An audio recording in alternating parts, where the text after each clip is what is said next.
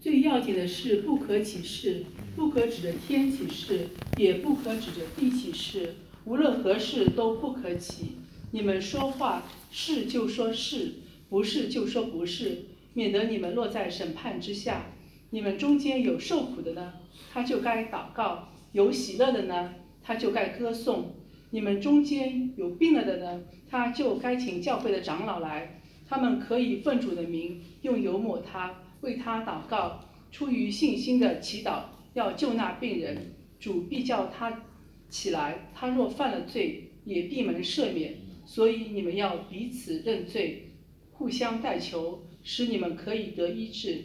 一人祈祷所花的力量是大有功效的。以利亚与我们是一样的性情的人，他恳切祷告，求不要下雨，雨就3年零6个月不下在地上。他又祷告，天就降下雨来，地也生出土产。我的弟兄们，你们中间若有失迷真道的，有人使他回转，这人该知道，叫一个罪人从迷路上转回，便是救一个灵魂不死，并且遮盖许多的罪。阿们。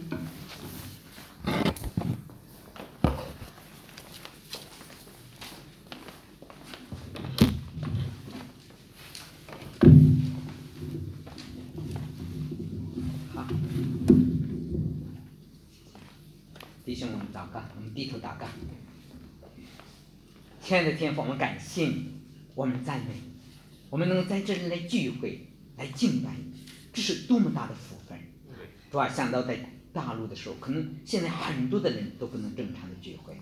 主啊，我们想到，主啊，在疫情的时候，主啊，我们的弟兄姊妹也不能到圣所来。主啊，我们在这里的时候，我们祷告的时候，我们敬拜你的时候，主你来到我们的中间。有时候当我们有2、3个人奉你的名聚会，你就在我们的中间。主，我们感谢你，感谢你的同在，你的宝血来遮盖我们每一个弟兄姊妹。求你的圣灵充满我们，让我们每个弟兄姊妹都能真实的感受到你的同在。求你祝福我们今天的聚会，让我们的服事在你的面前蒙悦了，让你的名在这里得到荣耀，让你的荣耀在我们的中间彰显出来。主耶稣，感谢你，赞美你，让我们每个弟兄姊妹在这里真的不见一人，只见耶稣。主啊，让我们超越这个属地的一切，已经进入了属天的国度。主啊，愿你的国降临在我们的中间，愿你的旨意行在地上，如同行在天上。主啊，我们感谢你赐给我们你的话语，让我们聆听你的话语，并且按照你的话语来遵行，让我们真正成为一个蒙福的人。听我们的祷告，奉主耶稣的名求，阿门。这是我们呢最后一次呢讲雅各书。我们说雅各呢他是耶稣的弟弟，其实雅各他那个在这个书信中表达的就是耶稣所教导过的。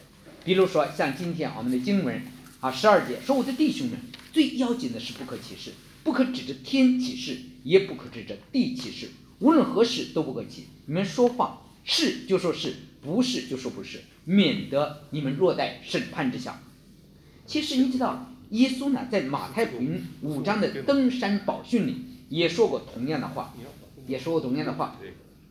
马太福音5章34节说，只是我告诉你们，什么事都不可起，不可指着天起誓，因为天是神的作为，不可指着地起誓，因为地是他的脚凳。您的话是就说是，不是就说不是，若再多说，就是出于那恶者。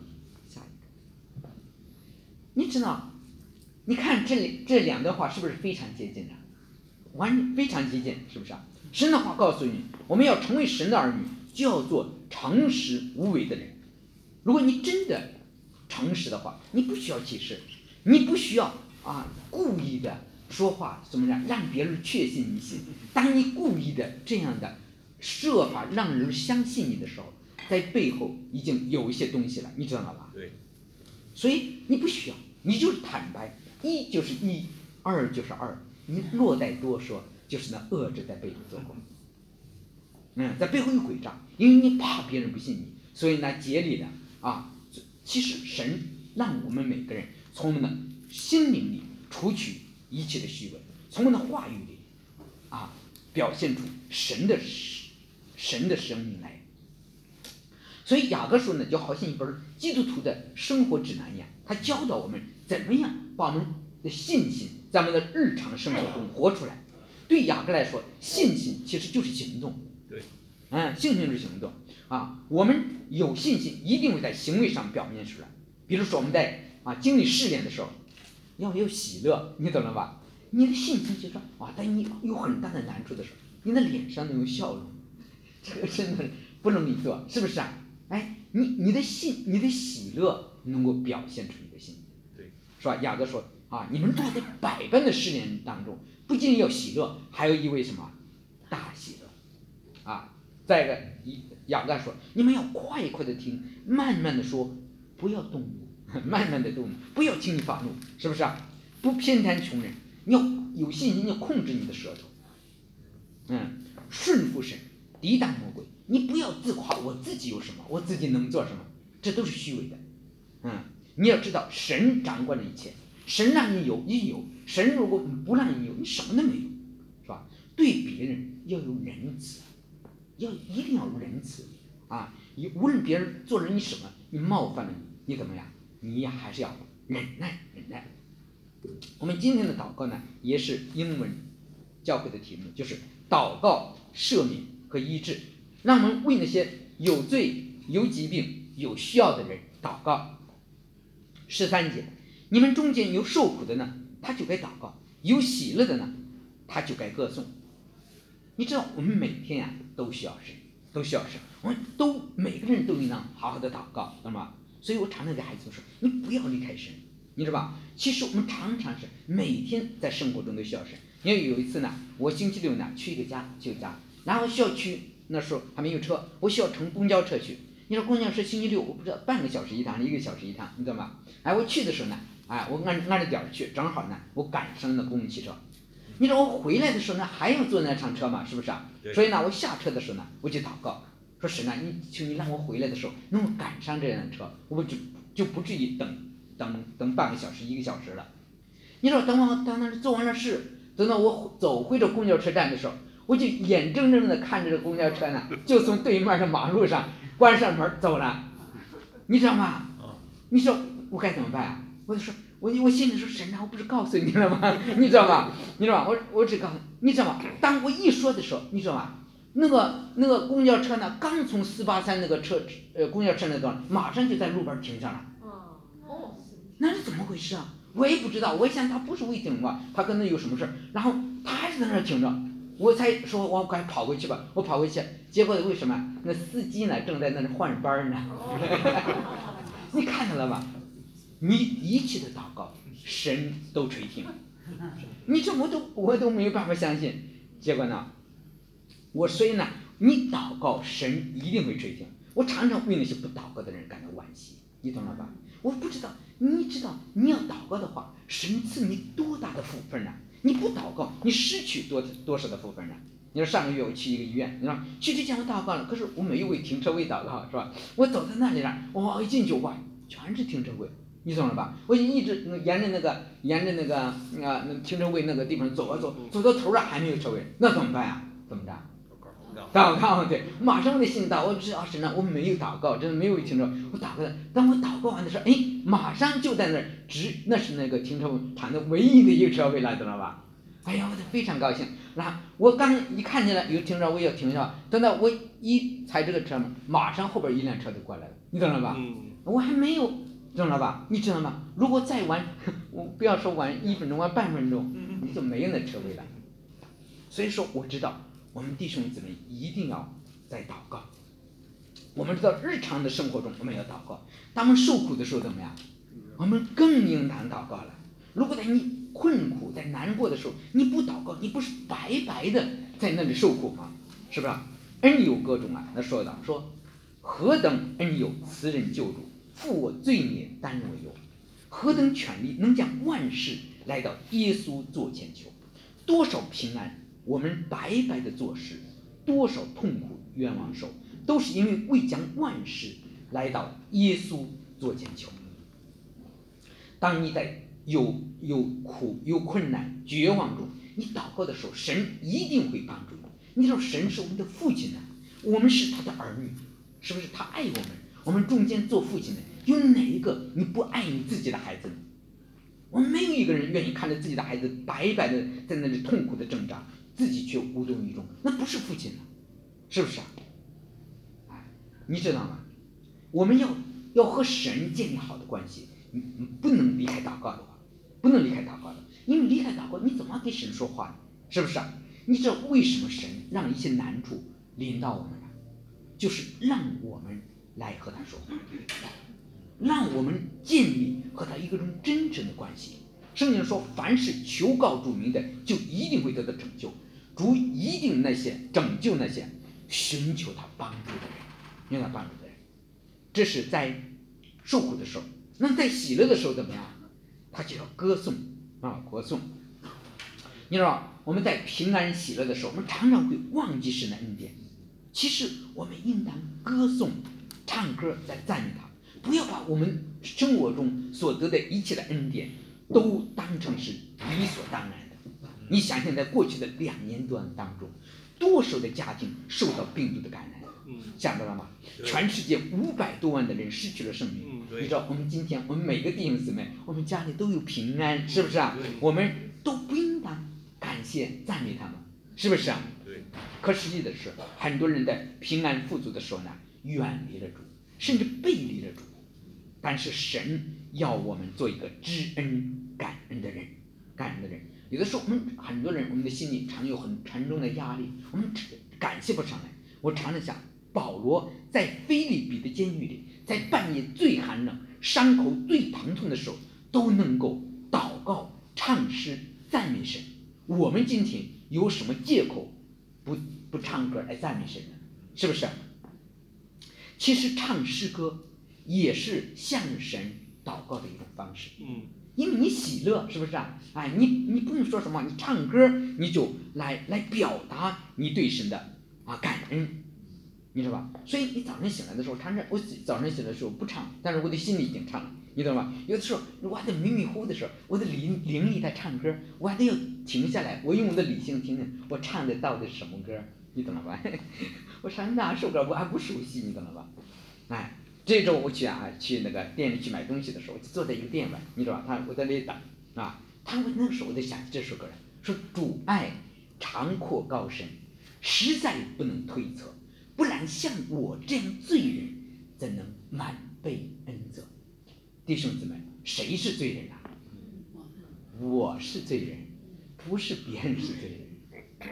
你知道吗？像我这样的罪人，今天竟蒙了神这么大的恩典，懂了吧？他说，我主出了重价买我回来归他，我竟愿意背十字架，忠心一路跟他。有的时候我们真的走这条路不是很容易的，是不是啊？但没想到耶稣用他的生命做赎价把我买回来，我怎么能因着眼前这一点点的难处就放下离开这个世界的，离开主的道路，去走世界的道路？不，是不是啊？我愿意背着十字架一路忠心的跟他。我已经撇下了一切，我为要得着基督，无论是生无论是死，我都不顾，没有什么能够使我回头。要说你去挣钱去，那我不去挣钱，因为我知道我走的这个路的尽头什么样的，神在那儿等着我，没有什么能够拦阻我让我回头的。亲友欲好利民，与我夫妇何用？恩主为我变作苦贫，我今为主一穷，是吧？无论是亲戚朋友，你的孩子，你的父母这个世界的名利地位，无论他们怎么引诱你，对我说没有什么价值。耶稣为我变作苦贫，我今宁愿为了主也变为贫穷，无所谓的。今生就是在几十年，一切都过去了。但是我们弟兄姊妹如果忠心的跟随主，我们在天国里享受那个永远的丰富和荣耀。我爱我的救主，我求他的诚实，为主的缘故，安逸就是痛苦，利益就是损失。你想想是不是啊？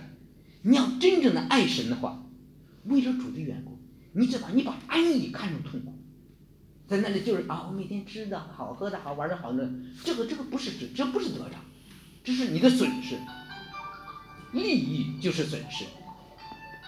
说你是我的安慰，我的恩主耶稣，除你以外，在天何鬼，在地何所爱慕。你说这个歌有10段，你知道吗？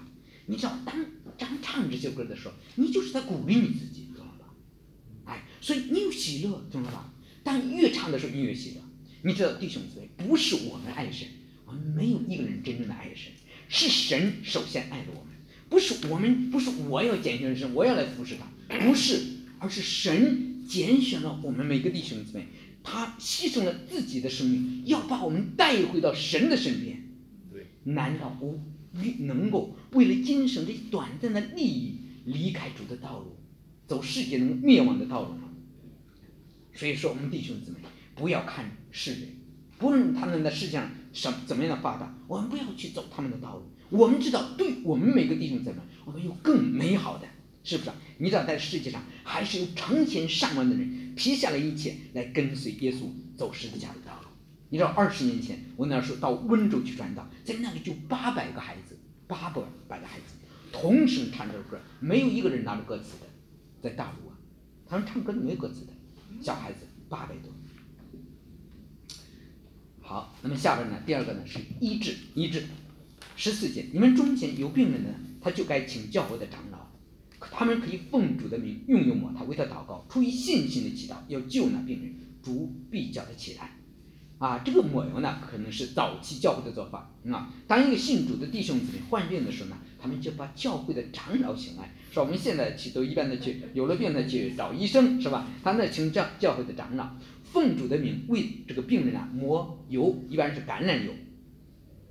你知道每个教会都是带着属天的权柄的，是不是牧师传道人就是带着承担长老的执行着长老的职责来呢，用油抹病人。然后呢，其实在马可福音6章的13节说，门徒用油抹了许多病人，治好了他们。其实最重要的还是为这个人来祷告，懂了吗？出于信心的祈祷，要救那病人，主必叫他起来。你知道，当我们有病的时候，我们不只是请牧师传道人祷告，我们自己也要祷告是不是其实最重要的不是外在的形式，而是祷告。当你祷告让达到神面前的时候，你知道吗？神一定会垂听最重要的是，我们祷告还要什么？有信心。你知道，我对神的医治从来都深信不疑。我不是看说有个人他的病得到医治没得到医治，没有，是不是？他医治没医治，那是他跟神之间的关系，而是真正的神的能力，医治的能力一点也没有所短，是吧？你知道，无论是任何人有恩赐的人，再有恩赐的人，他也不过是神使用的器皿，是吧？我知道有很多人他们不相信神的医治，但是我从来不怀疑神的能力我也不会因为有人病得没有医治怀疑神，因为我们传讲神的话语，神的话语它是安定在天，永远都会改变的。你知道，在教会历史上，不是有多少那些人得了病，他们得了医治的见证。其实我自己也经历过很多这样的医治的见证，我不能违背我的良心说我不相信医治，我知道很多人不相信。你知道，一个人如果他不相信神医治的话，当他有病的时候呢，怎么样？他就不会祷告，他就不祷告，他觉得祷告也没有用，是吧？列王记上记载亚撒王年老的时候，他的脚上有病，他只看医生，他没有求人耶和华，神也没说他可能就是因为这个病死的。他本来是个好王，对吗？可是当他有病的时候，他只看医生，他说神的有血在的时候，他没有求人耶和华。其实我们祷告寻求神，并不妨碍你去看医生，神也可以通过医生和药物来医治人的疾病。但是一个人最终的结果，他得到医治还是没有得到医治，还是在神的掌管之中，是不是所以只有我们相信神的医治，当我们有病的时候，我们才会谦卑的来到神的面前来祷告，来寻求神的帮助，就一定会领导我们。我们就在实际的生命的经历生命中可以来经历神的。圣经说，人非有信不能得神的喜悦。一个人他没有信心是没有办法来经历神得神喜悦的。其实神喜欢那些真正有信心的人。你知道，没有一个人能够拿着我们自己的好行为自夸，因为我们所有的义，我们所做的一切的好事，在神那里的看来都是污秽不堪的衣服，是不是？如果我们有什么事能够让神喜悦的话，就是我们能够真正的信靠他。我们不是看我们眼睛所看的，也不是根据我们的经验理性来判断，我们要超过我们一切的眼见和理性来相信神，相信神说的话。如果你这样做，神就喜悦你。圣经上说，以赛亚书53章第5节说，耶稣为我们的过犯受害，为我们的罪孽压伤，因他受的鞭伤，因他受的刑罚，我们得平安；因他受的鞭伤，我们得医治。在圣经中，耶稣医治了成千上万的人，是不是？耶稣问那个瞎眼的人说，你信我能做这事吗？那个瞎子他就说，主啊，我信。耶稣就摸他的眼睛说，照着你的信给你成全了，是不是？信心啊！耶稣看那个癫痫病的孩子，对他的父亲是何等的绝望，他找了很多人，没有一个人能治好他的孩子。耶稣就说，你若能信，在信的人凡事都能，说在信的凡事都能。耶稣对那个血漏的妇人说，女儿放心吧，你的信救了你。所以说我们要在信心中祷告，把我们的疾病交给神，在信心中来仰望神的怜悯，相信神会医治我们。即使我们面对死亡怎么样，也不要让它摇动我们对主的信心，是不是？亚罗的女儿死了，耶稣给他说，不要怕，只要信，你的女儿怎么样，就必得到拯救。拉撒路已经死了4天了，是不是？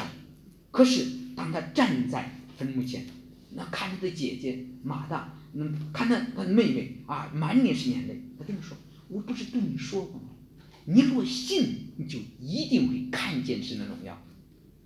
即使人死了，如果你信怎么样，你还是能够看见神的荣耀，你经历神的神迹。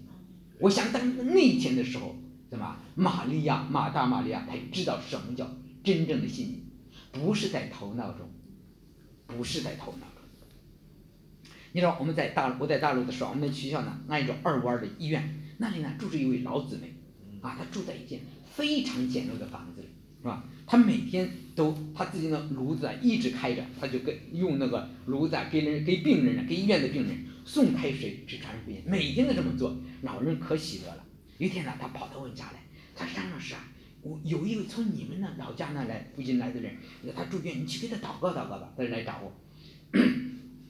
结果呢，我去了以后呢，到那里就给那个男孩子来祷告，那个小孩他10几岁，对吧？他十几岁，这里长那个疙瘩，我不是说很多的原因，是吧？祷告了完了，我正出来的时候，在旁边呢就坐着一个人，也有同一个病患，这个人瞪眼看着我，你知道吗？瞪眼看着我看着他那这么感兴趣，我说我也给你祷告祷告吧，我说给你祷告祷告吧。他可能从来没有听见过福音，知道吗？他从来没听见过，但是他那种求胜的欲望让他没有办法拒绝。他说好，你给我祷告祷告吧。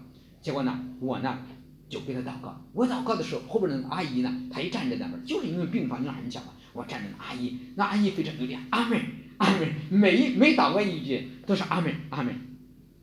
等到祷告完之后，等我们闭着眼来祷告，等到这个病人坐在那里，你知道吧？等到睁开眼的时候，我对敬意他满脸是泪水，满额头全是汗水，我也不知道怎么回事，我就说，哎呦，也许神要医治你我就说这个，然后我就走了。你知道那阿姨出去了，她告诉我，她说她得了胃癌的晚期，医生她很快就要死了。你说她的太太你想想她知道她丈夫要死掉很快就要死掉她的脸都是铁黑的，没有任何的表情，你都可以想象那脸没有任何的表情你知道当一个人在死亡的时候，是面对死亡是多么的绝望，你知道吧？有一次他打开那个前胸让我看那个放射性治疗可以，他整个的惨不忍睹他让我去看，你知道吗？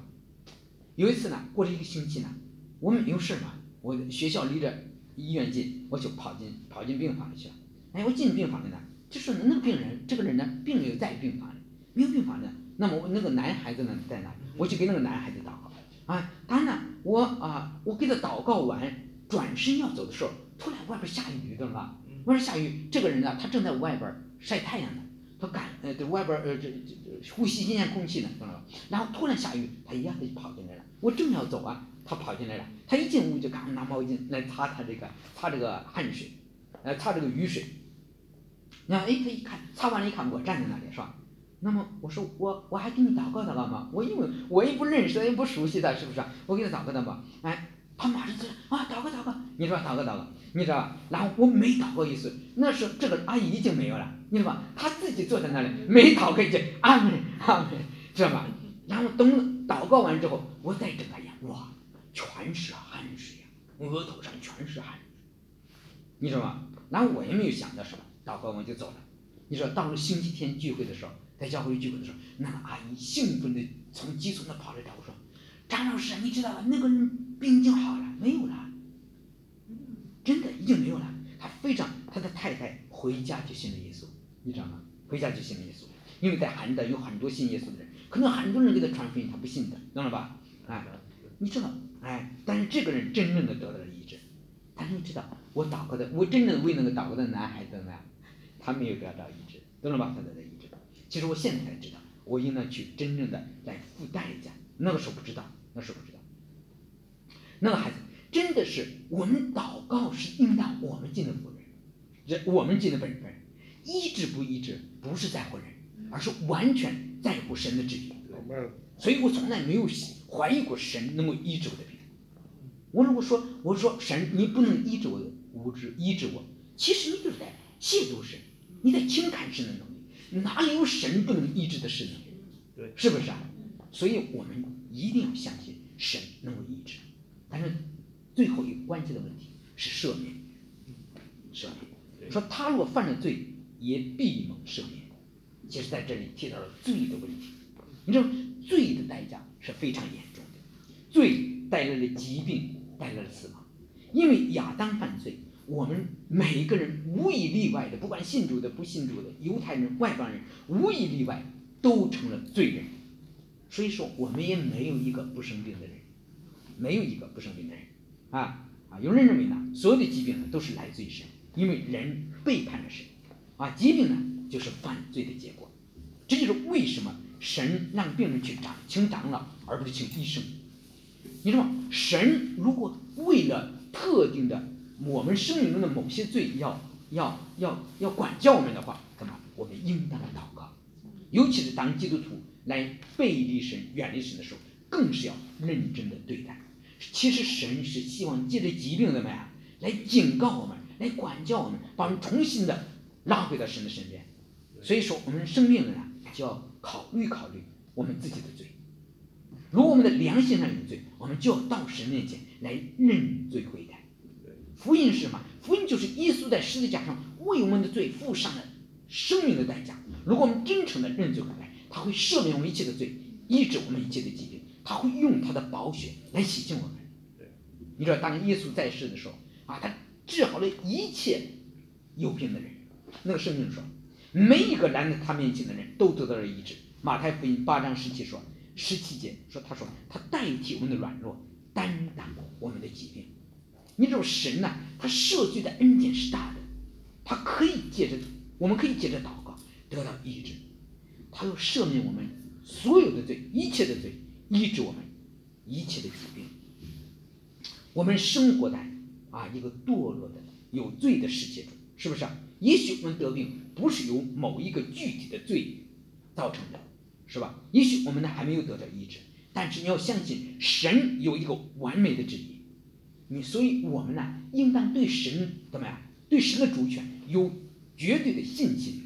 在信心当中，你还是要祷告，你不知道什么时候神能够完全的医治你。16节说，你们要彼此认罪，互相代求，使你们可以得到医治。在雅各写信的这个教会里，你看到前面的雅各写出了很多教会的问题，他们用恶意待人，是吧？彼此的论断，彼此的埋怨，富人欺压穷人，里面充满了傲慢纷争。所以呢，他这时候要求大家怎么样？彼此认罪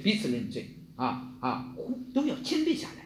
只有大家彼此认罪，我不要再把自己看那么高，我低下来，是不是这样呢，就能消除人与人之间的分歧。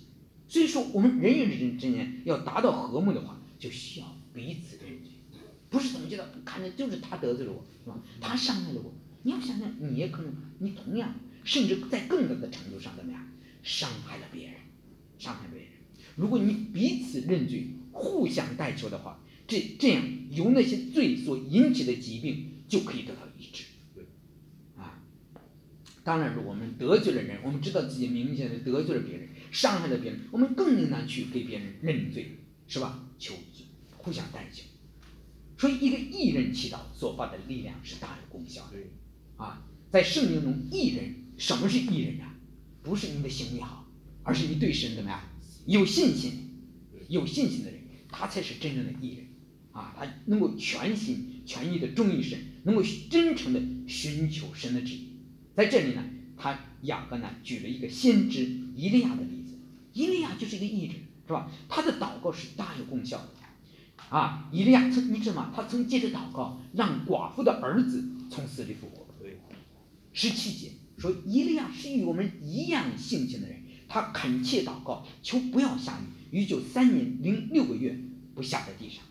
你知道，在以利亚的时代，因为以色列人拜偶像，所以呢，以利亚祷告求神不要下雨，结果雨呢就3年半不下在地上。你知道，神就借着干旱来惩罚以色列人背弃神的罪。可是到后来，当以利亚除掉巴力先知的时候，怎么样？以色列的罪对付了，所以呢，他就再开始祷告。这次祷告，天就降下雨来，地也生出土产。你看到吧？当人和神的关系恢复的时候，结果呢，神就赦免了以色列这个国家的罪，拯救了以色列的百姓。这里说，以利亚并不是3头6臂的人，并不比我们每个人多什么，是吧？他是与我们一样性情的人，一样的血肉之气，一样的会软弱。在被耶洗别追杀的时候，他也曾极度的灰心，甚至在那里要求死。但是你知道，他恳切祷告，就为神成就了那么大的事工。所以神也要让我们也恳切的祷告，尤其为那些迷失的罪人来祷告。19节，所有的弟兄们，你们中间若有失迷真道的，有人使他回转，这人该知道，叫一个罪人从迷上转回，便是救一个灵魂不死，并且遮盖许多的罪。神要让我们成为有爱心的基督徒，所以我们弟兄姊妹要彼此守望。尤其是看到我们中间有谁迷失了真道，他们偏离了神的教导，离开了神，神要让我们怎么样爱他们，为他们祷告和他们做朋友，是吧？请他们来教会，帮助他们从他们错误的生活方式当中回转过来，把他们带回到神的身边。你要知道，要叫一个罪人从迷路上转回，就能救一个灵魂不死。罪人，什么罪人？在这里，罪人可能是一个只是嘴上说信主，但是心里并不真信的人，也可能是一个他真的信主，但是呢，他要犯罪，他离开了神，他现在需要被神怎么样重新的恢复过来。如果我们借着我们的祷告，让他从迷路上转回，就是救一个灵魂不死，能够拯救他的灵魂脱离那个永远的死亡，而且他的罪怎么样，也一定会得到赦免。好，我们今天呢就看了3个问题，一个是祷告，一个是医治，再是认罪赦罪。好，我们低头祷告。亲爱的天父，我们感谢你，我们赞美你，谢谢你今天借着那话语向鼓励我们的弟兄姊妹来祷告。无论在事情艰难的时候，或者在一切顺利的时候，我们都要祷告。主啊，我们要借着祷告，要经历神何等大的恩典。我们知道，尤其是那些不信主的、不祷告的弟兄姊妹，他们失去了多少的福分啊！主啊，愿你的圣灵来感动我们。我们尤其是为我们中间有疾病的弟兄姊妹来祷告，求你赦免他们的罪。我们弟兄姊妹之间要彼此认罪，互相代求，使我们得到医治。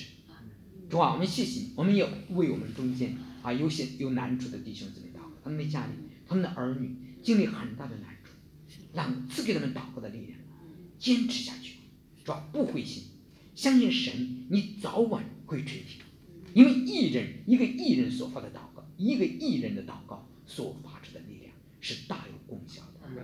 主啊，我们也为那些信心软弱离开主的那些肢体来祷告，求你赐给我们爱人灵魂的心，求你赐给我们负担来为他们祷告。主啊，当我们祷告的时候，你感动我们的心回到神的身边。主啊，我们感谢你，赞美你，也借着祷告，让我们每个弟兄姊妹更深的来爱神，来经历神，来认识神，来经历神的恩典。主耶稣，把感谢赞美都归给你，谢谢主，听我们的祷告，奉主耶稣的名求，阿门。